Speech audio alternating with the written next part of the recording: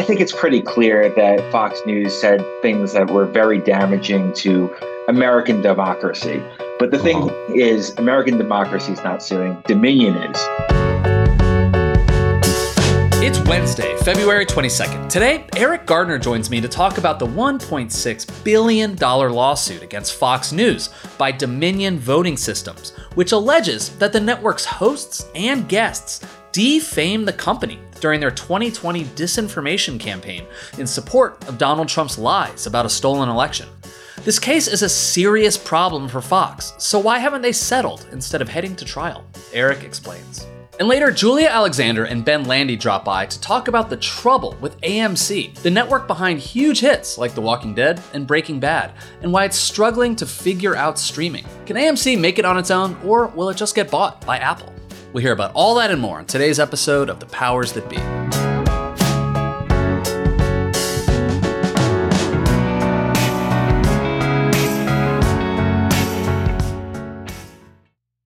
Are you tired of sleeping hotter than hell? I sure am. I sleep hot. There's something crucial about sleep that eludes us when we're too warm, too uncomfortable, and too caught in the web of our own thoughts to drift off. And while curiosity fuels our days, science tells us that cool sleep recharges our nights. That's where ChiliPad by Sleep Me comes in. Meet the bed cooling system that elevates the quality of human life through cool sleep. The ChiliPad bed cooling system is your new bedtime solution. I love it. It lets you customize your sleeping environment to your optimal temperature, ensuring you fall asleep, stay asleep, and wake up refreshed.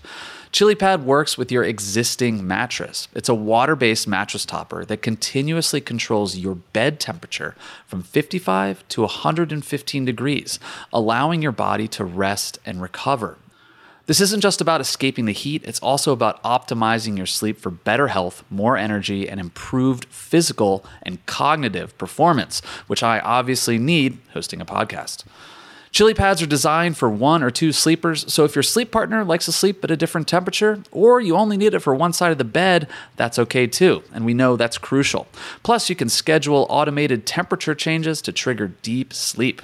But when I'm at home, ChiliPad solves those problems. So trust me on this one. Visit sleep.me/powers to get your ChiliPad and save up to $315 with code POWERS. This offer is available exclusively for Powers That Be listeners and only for a limited time.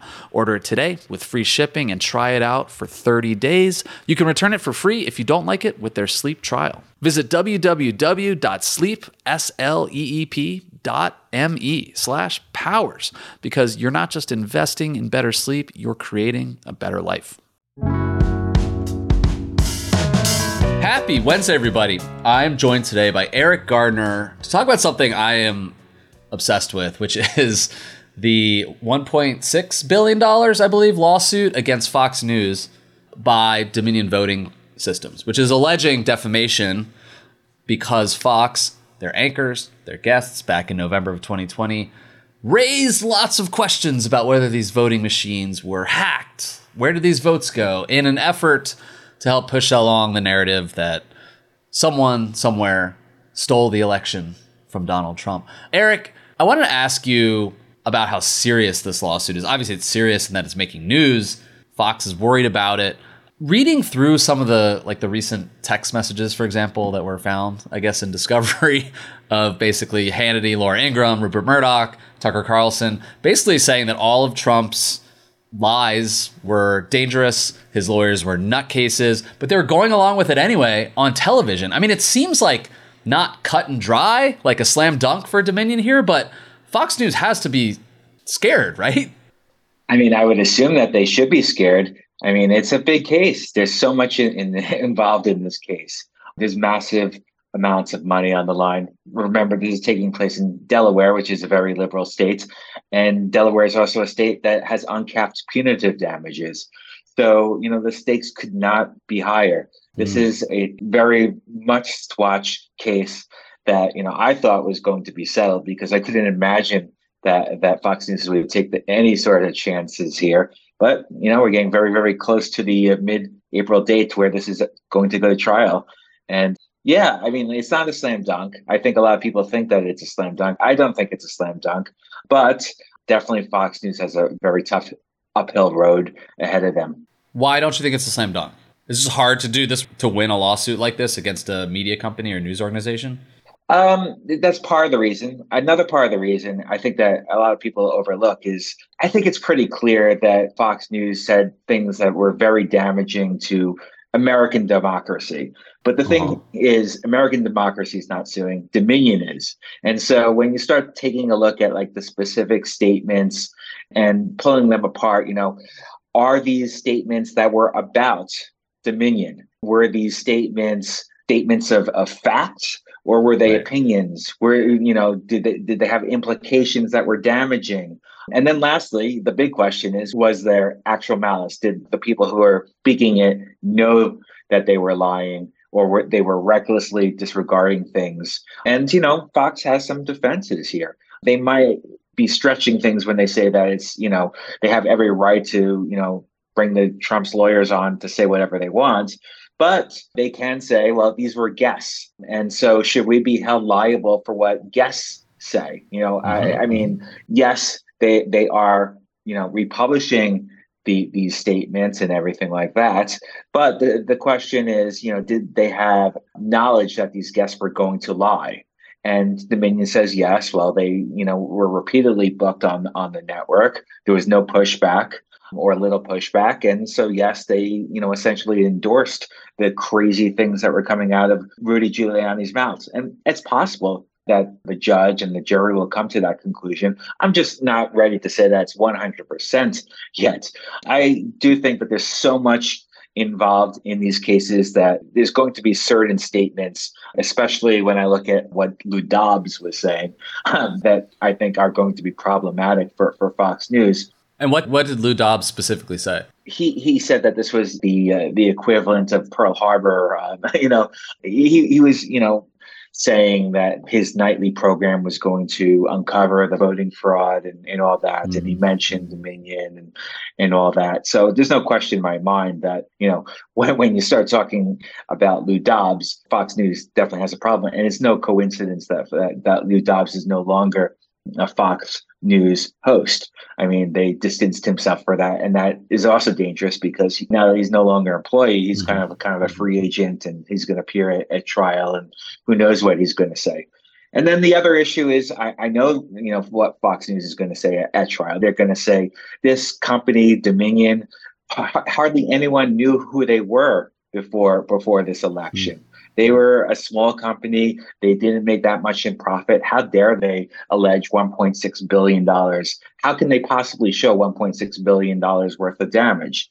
So they definitely have a story to tell the jury. I don't know whether it's going to be successful at the end of the day, but I'm not ready to, just totally write them off like some people seem to be doing.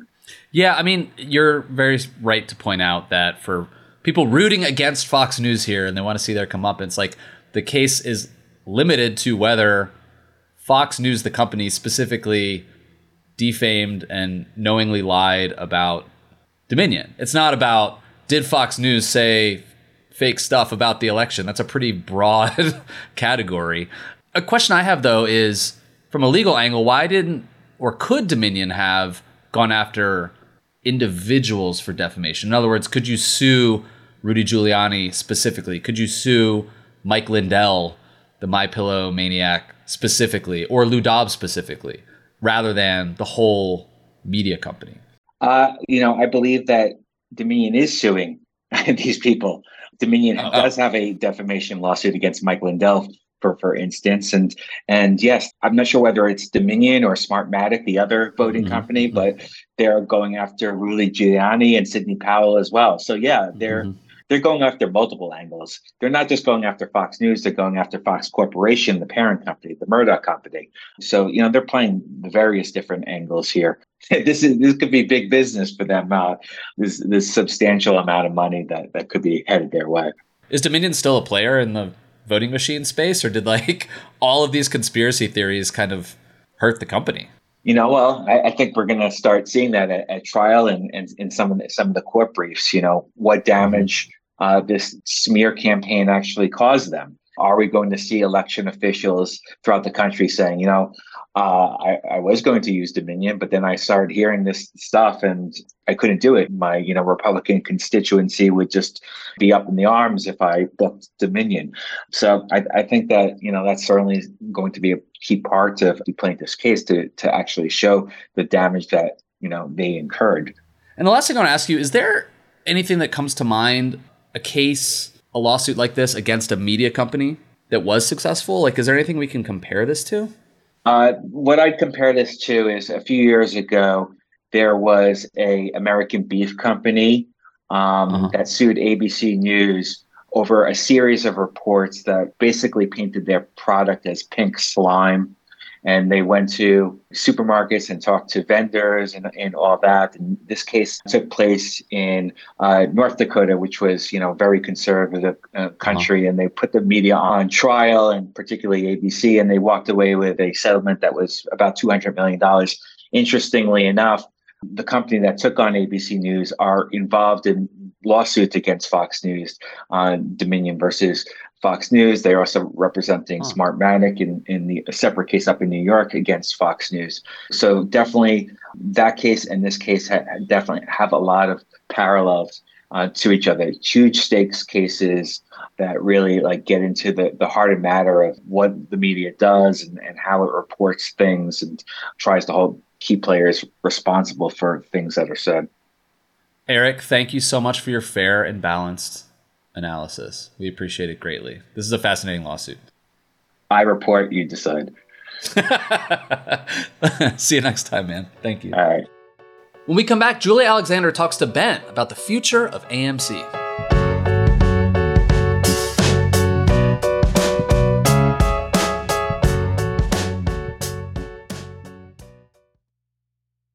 Hey, Powers That Be listeners, I'm here to tell you that there's no reason to panic the next time you're searching for the perfect gift. Now you can use gift mode on Etsy. Gift mode on Etsy takes the stress out of gifting so you can find the perfect item for anyone and any occasion. It's easy. Just tap or click gift mode on your Etsy app or Etsy.com. Then answer a few short questions about who you're shopping for and what they like. And gift mode instantly gives you a curated list of gift ideas based on hundreds of personas. I use Etsy all the time and have for years. I bought my brother some artwork. I bought my wife some jewelry. I even bought a rug for our living room on Etsy. I love it. But there's a lot of pressure around gifting. I usually have a hard time thinking of gift ideas for friends and family members around the holidays or birthdays in my life. And sometimes I get super stressed trying to find the perfect thing. But now with gift mode on Etsy, I can search hundreds of gifting personas and find so many incredible items. And I actually just found the perfect gift for a buddy who's just as into Cincinnati sports as I am, a hot cup of Joe Burrow mug. That's right, I found that on Etsy. It's amazing. Now it's simple to find gifts made by independent sellers for all the people in your life. So whether you need a housewarming gift for the new homeowner or a birthday present for the pickleballer, gift mode has you covered. Need to find the perfect gift? Don't panic. Try gift mode on Etsy now. At Alma, we know the connection between you and your therapist matters. But if you're already feeling stressed and burnt out, the idea of trying to find a therapist you really connect with can be overwhelming. That's why Alma's focused on helping you find the right therapist for you. When you browse their online directory, you can filter your search based on the qualities that are most important to you. Then you can book a free 15-minute consultation call with any therapist you're interested in seeing, so you can get a feel for whether they're the right fit before you commit to a full-length session. Alma also makes it easy for mental health care providers to navigate insurance. That's why 95% of therapists in their directory accept insurance per sessions, so you can find care that's affordable without stressing about the paperwork. You want to talk to someone, but not just anyone. Alma is there to help you find the right fit. Visit helloalma.com/therapy60 to schedule a free consultation today. That's helloalma.com/therapy60. Welcome back, everybody. I'm Ben Landy here with Julia Alexander. Happy Wednesday, Julia. Happy Wednesday. How are you? I'm good. You just published a piece about the trouble facing AMC, and I was so happy to see you write this because I'm a huge AMC fan. I love the network. I love their shows, but I feel like I am exactly the perfect example of the problem they have with subscribers to their streaming service, which is it feels like there's not quite enough to keep me there. Like I keep subscribing to watch one show. Like I signed up for Dark Winds. I paid my $8.99 and then I canceled as soon as that show was over. But what I didn't realize until you wrote this piece for Puck is that AMC doesn't actually own most of its big shows, which is part of the problem with their streaming service. Can you explain that a little bit? Yeah, so I think when people think of AMC, and I think people of a certain age, a lot of the shows, or the three big shows that they associate with AMC, is Breaking Bad, Mad Men, and The Walking Dead. The Walking Dead is the juggernaut of cable television. It remains the juggernaut of streaming in many ways. It is between the week of, I believe it was January 6th or January 12th, one of those weeks, it was the number one acquired show on streaming, according to Nielsen. It was the number two streaming show overall, just behind Ginny and Georgia season 2 on Netflix. And so this is a really, really big show that people are paying attention to. The issue with all three of those shows is that, to your point, one, they don't own Mad Men. That's owned by Lionsgate, and it's currently streaming on Freevee, which is Amazon's free fast ad-supported television service, otherwise known as FAST. They don't own Breaking Bad, which is owned by Sony Television.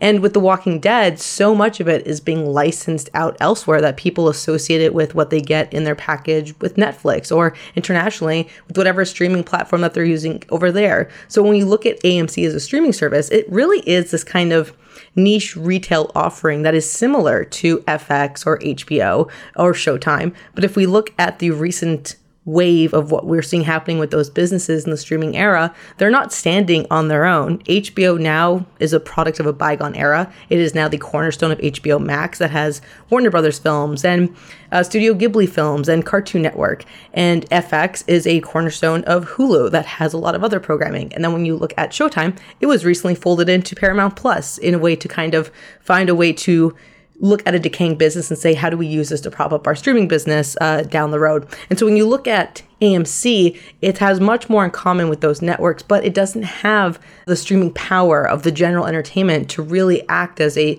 streaming service that people keep all year round, to your point about how you kind of approach it as a churn and return customer.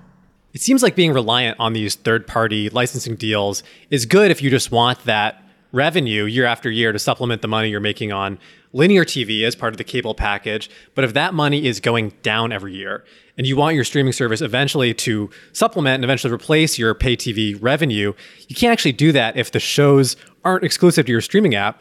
And like you wrote, there's this problem with audience education. Audiences now have this impression that, okay, we can find Walking Dead or Breaking Bad on Netflix or wherever else. So why do they need AMC at all? And if you own that network and you want to eventually bring people back, even when that licensing deal with Netflix ends in however many years, how do you retrain audiences to think that this is a platform they actually want? Right. And you hit on two or three really important points just now. The first is that AMC, like its competitors in the space right now, is in the same situation, which we've been writing about time and time again over the last few months at what I'm over at Puck, especially in the What I'm Hearing Plus column, which is all of these companies had this really significant revenue and profit coming in from the linear side, and that is decaying faster than they actually thought it was going to decay at. So that's decaying really, really fast.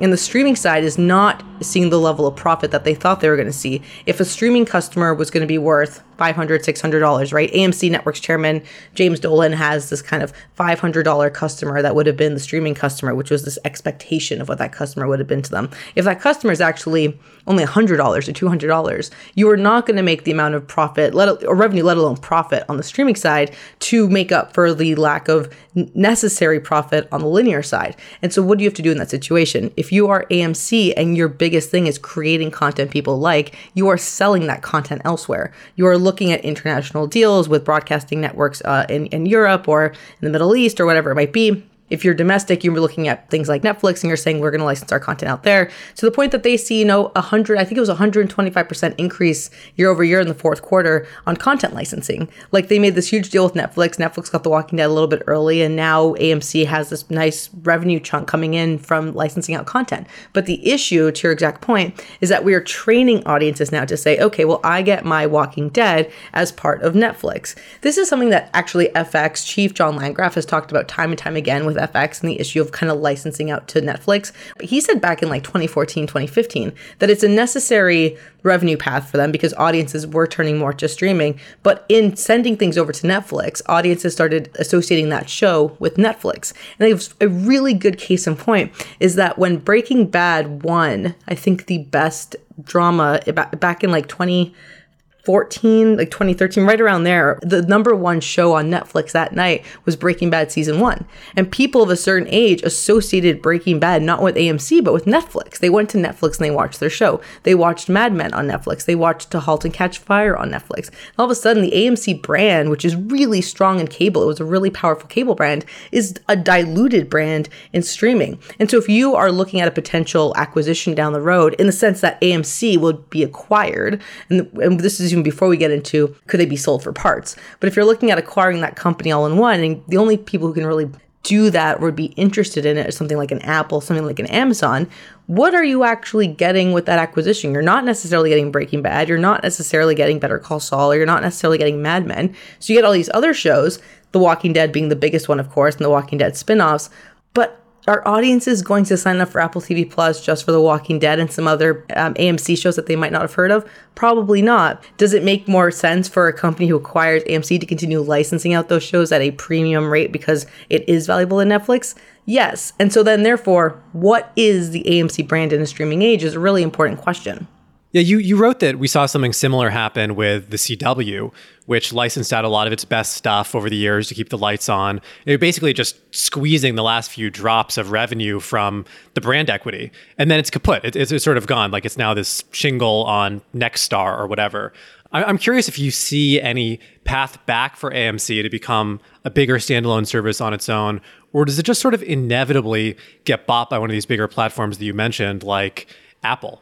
I think what is more likely to happen is, and we can take a step back and look at what James Dolan is kind of seeing as the pathway for AMC. And it's almost this really slow and steady wins the race mentality, where he's looking at the necessary revenue he needs to continue generating, so licensing out that content, but watching as consolidation continues in the industry, watching as other players really figure out how to better optimize their portfolios, watching as the other players really figure out how to make money on streaming and then follow in those footsteps. The issue is that as he continues to license out the content, as he continues to wait and see what happens with all these other companies, the brand of AMC continues to dilute. You know, we saw them gain subscribers in the most recent quarter. They saw a nice uptick in subscribers. They saw an uptick in streaming revenue, and that was in big part because of shows like Interview with the Vampire, which was new and it was a breakout for them, and The Walking Dead's final season premiere.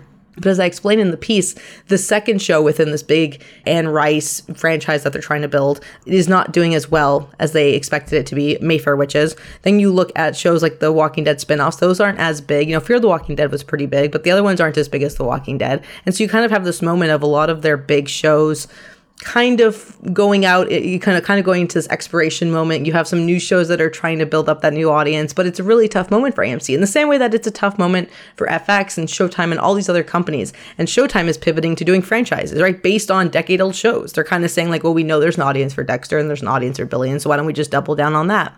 And so if you're AMC, the issue with waiting and seeing is that as that brand dilutes and as your market cap potentially decreases, it's really hard to just say, well, we're going to continue licensing out our content while also hoping to be a key streaming player in 10 years when you're training that audience again to say, well, we don't really need to pay for AMC because it ends up elsewhere. And when we do need to pay for AMC, we don't necessarily know if we're going to because we can get a lot of this similar type of content elsewhere. I keep saying this to friends. The Last of Us airing on HBO right now is a great show, fantastic show. That first season feels really similar to the first season of The Walking Dead. And so if you're someone who's like, well, I want something with The Walking Dead vibes, but I don't necessarily want to pay for another streaming service, there are other there are other like post-apocalyptic shows that you can go and get that same fill. And I think with AMC, what's more likely to happen is that it's sold for parts in many ways. You have Sony and Lionsgate come in. They have an understandable interest in stuff that's happening with AMC. You have companies like Apple, companies like Warner Brothers Discovery, companies like Amazon who see aspects of the AMC business that they're really interested in. And then it's sold for scraps. And I think that's far more likely just because waiting and seeing at this point, at this really pivotal moment, is a dangerous game to play. Yeah, I mean, look, I'm rooting for these guys. I've absolutely loved some AMC shows over the years. Preacher, I was obsessed with. Dark Winds, I really enjoyed. I was for a few months a subscriber to Shudder, which is great. But to your point, Julia, I think part of the problem is they don't have enough of these shows in the library to keep people subscribed and logged in and coming back week after week. And it's just not sustainable now if you don't have that depth and breadth in the content library to keep people paying for that subscription month over month as it becomes easier and easier to cancel your subscription after a couple weeks. Julia, did you watch the new vampire show that came onto AMC, the new Interview with a Vampire series?